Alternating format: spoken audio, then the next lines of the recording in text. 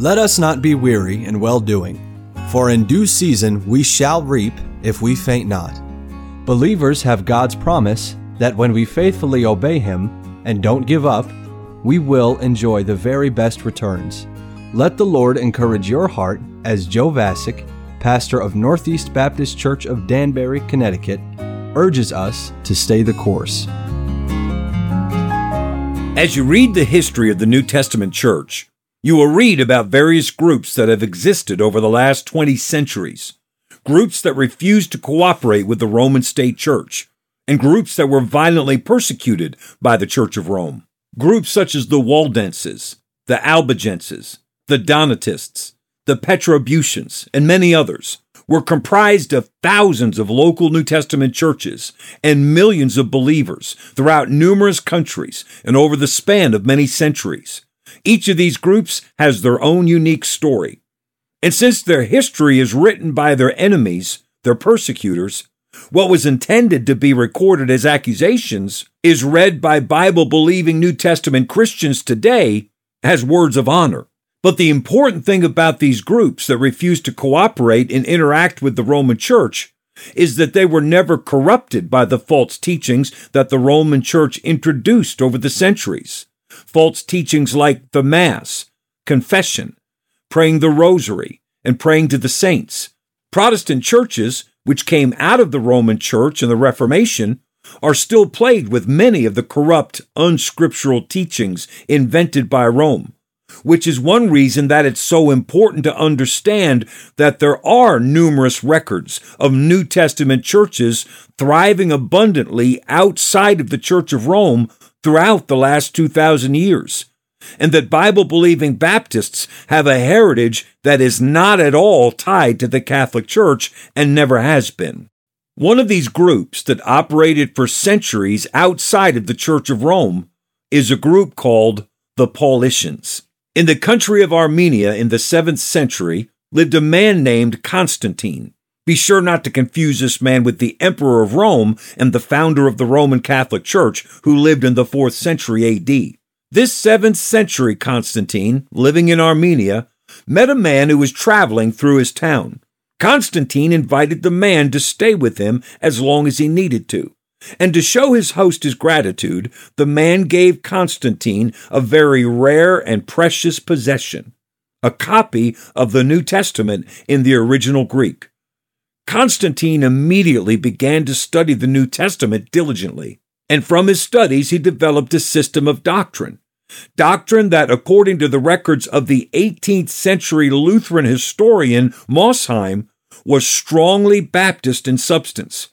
He focused largely on the epistles of Paul, and he began to teach these Bible doctrines to everyone who would listen. Those who were saved as a result of his preaching were nicknamed Paulicians because of their adherence to Paul's writings, and Paulician churches were started throughout Armenia.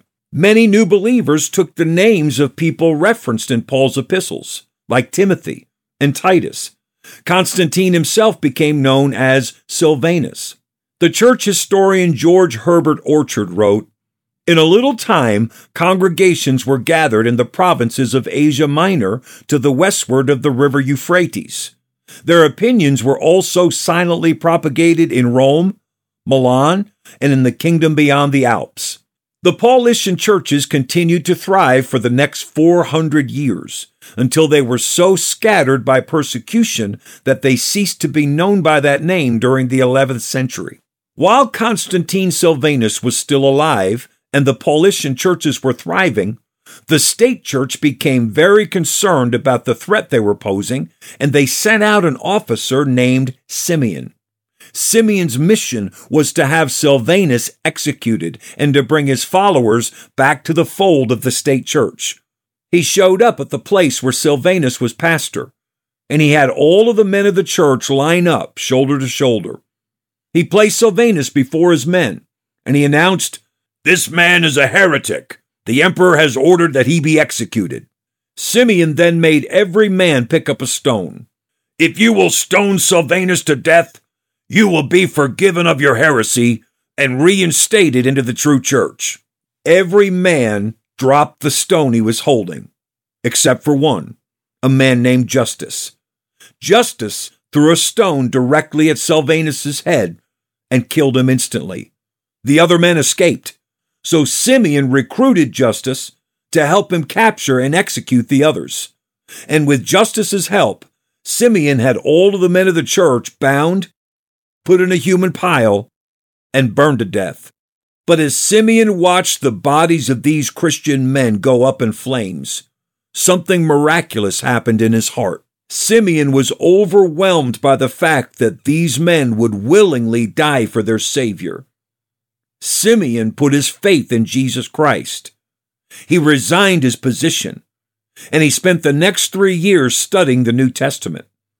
He then returned to the Paulicians and joined them. And before long, Simeon became Silvanus' replacement in leading that group of Paulicians. Ultimately, Simeon himself was martyred for Jesus Christ.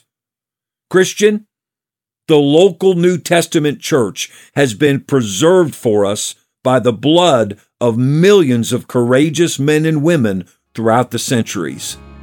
Stay the course. We pray that today's program was a blessing to you. If you have any questions or comments, we'd love to hear from you. You can email us at staythecourse@nbcdanbury.org. God bless you.